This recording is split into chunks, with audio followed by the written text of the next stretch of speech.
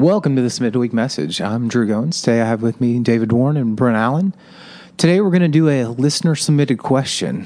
I'm going to rephrase it a little bit, but the question's asking about how are Jesus and the Holy Spirit different? So we're just going to include the God and the Trinity here. And how would you explain that to a new believer or a child? David, do you want to kind of start this listener question off? Yeah, thanks, Drew.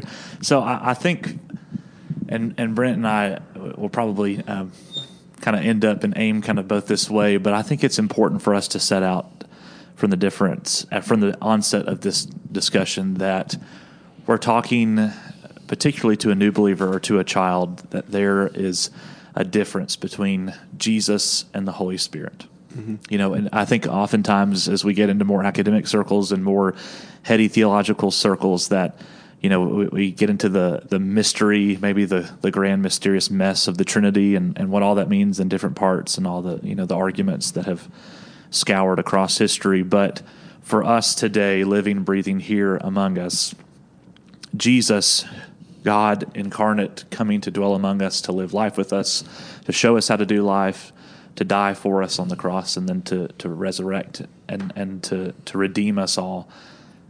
Spirit, Holy Spirit, is with us right now. So as we see this personhood of Jesus, which we can claim is here with us, this human body, though, walking around among us, you know, unless you've seen him at Publix or something. I haven't. I don't know. He shops at a Braves game. Oh, he's a Kroger. Yeah, okay. He's a Kroger. That's why I haven't seen him.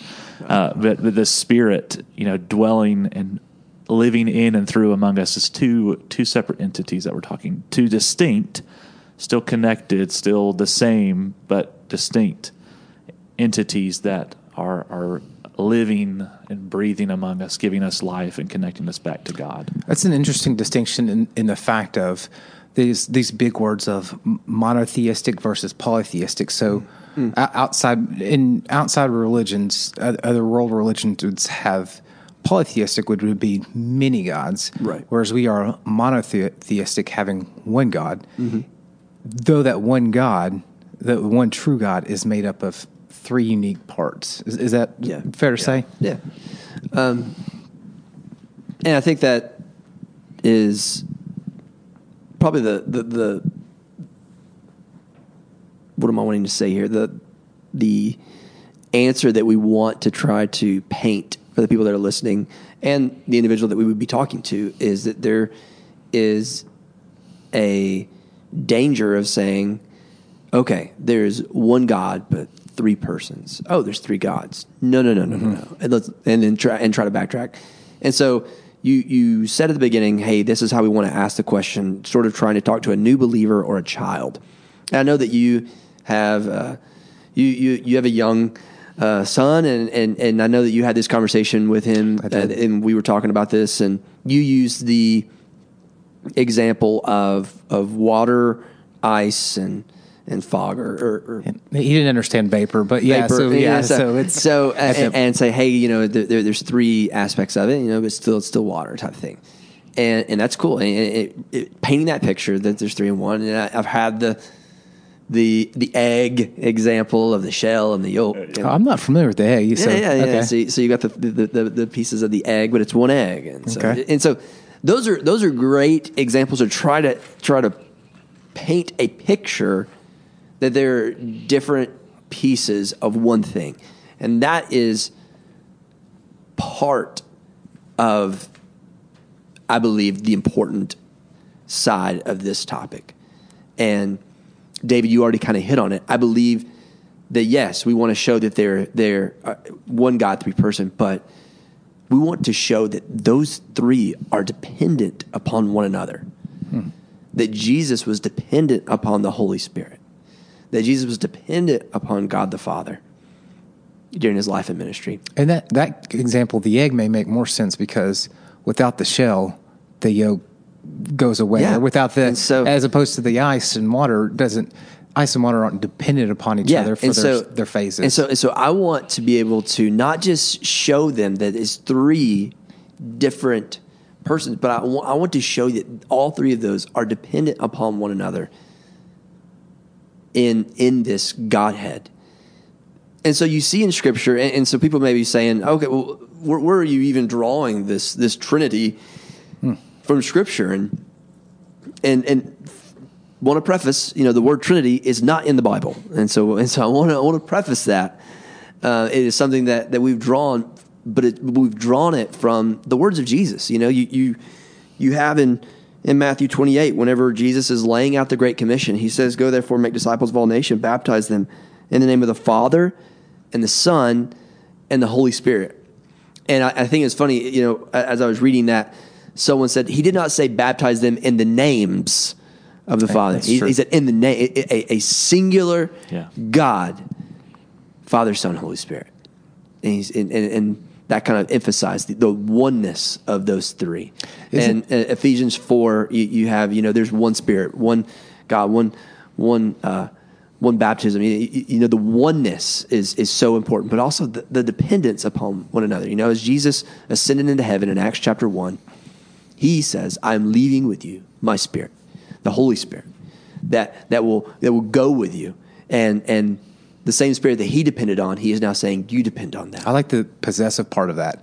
Not his Spirit, my Spirit. Again, dependence and reliance on each other, on each piece. Yeah. So I want to, and how you paint that picture for a child is probably different than how you would paint it for a new believer who is older, but you still have to paint the picture that, yes, it's one God, three-person, but they are depending on one another. I like that. Those so much. Two major points of that. Of yes, they're all unique, but they're all relying on each other. I like that, and honestly, it's probably something that we leave out when we do tell people about this is the reliance on each other for that. I think you remember back to Luke 3. I think it's Luke 20. It's somewhere Luke 3 in the 20s there.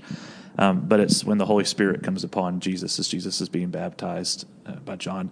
And it's this image of all three of these characters, so to speak, right? Mm-hmm. So we've got Jesus being baptized, and here comes the Spirit down from heaven in the form of a dove, and it's God overhead saying, "You are my Son, in whom I am well pleased." And so it's this Spirit coming upon Jesus that Brent's just pointed out, and you both have said this reliance on that, connecting him back to God, the Father, who's above, who's pleased in Jesus and pleased that there's a connection, this relationship piece, which maybe takes us to our landing point of this, is that the Holy Spirit is, we often think of it like this whisper, this breath, right? It's this, if you're a Star Wars fan, it's the Force, right? Kind of like that, but it's not really, because, the Holy Spirit can do way more than the Force can. Absolutely. But it's this connection piece, right? The Holy Spirit connects us and guides us. It's this guiding light. It's this guiding, conscience, that lives within us and that points us and that leads us from where God's will is for us and tells us what God has for us and what God wants us to do, and hopefully will point us back faithfully to Him if we are equally faithful listeners to that. Yeah. And to add on to that piece, and you mentioned the baptism and how they were all three present there. If I'm dealing with a new believer, if I'm dealing with a child, I would probably open up my Bible and say, let's look at how these three were interacting with one another. And so I would look at places like Luke chapter 1 with Jesus' conception. All three are very present in that situation. The baptism, as you mentioned, I would look at miracles where Jesus is performing miracles. There's one, Matthew 12 is a good example. Matthew 12:28. All three are present, and in the ascension, and Jesus ascending, and all three are present. And so I would use that, and then I would find places all through Paul's writings of just examples after examples where you see these three united as one, working together. And that's probably what I would paint that picture and say, so the beauty of how these three are so connected, but then the opportunity for us to be connected to them. That's why I like if you use Jesus' baptism, it's a natural progression for a new believer to say, this was the steps, these are the steps you do after your relationship with Jesus. It progresses them down that road of what's next as a new believer. Absolutely. So, yeah. No, I think that's a great conclusion to this conversation, is saying, we have a beautiful picture of one God, three persons, connected together, working together, and then inviting us as followers of Jesus, pursuing our relationship with God the Father by the power of the Holy Spirit to be connected with Him and working forward. Awesome. Thank you. We've equipped you to have these discussions as you evangelize in your workplaces and in your jobs and things like that, or with your children. If you still have questions or anything that along these lines, we would be happy to answer them or help in any way we could. Thank you for listening. Thank you too for your time today as we tackle this listener question. So out there, if you're listening, thanks again. Stay connected and stay encouraged. God bless.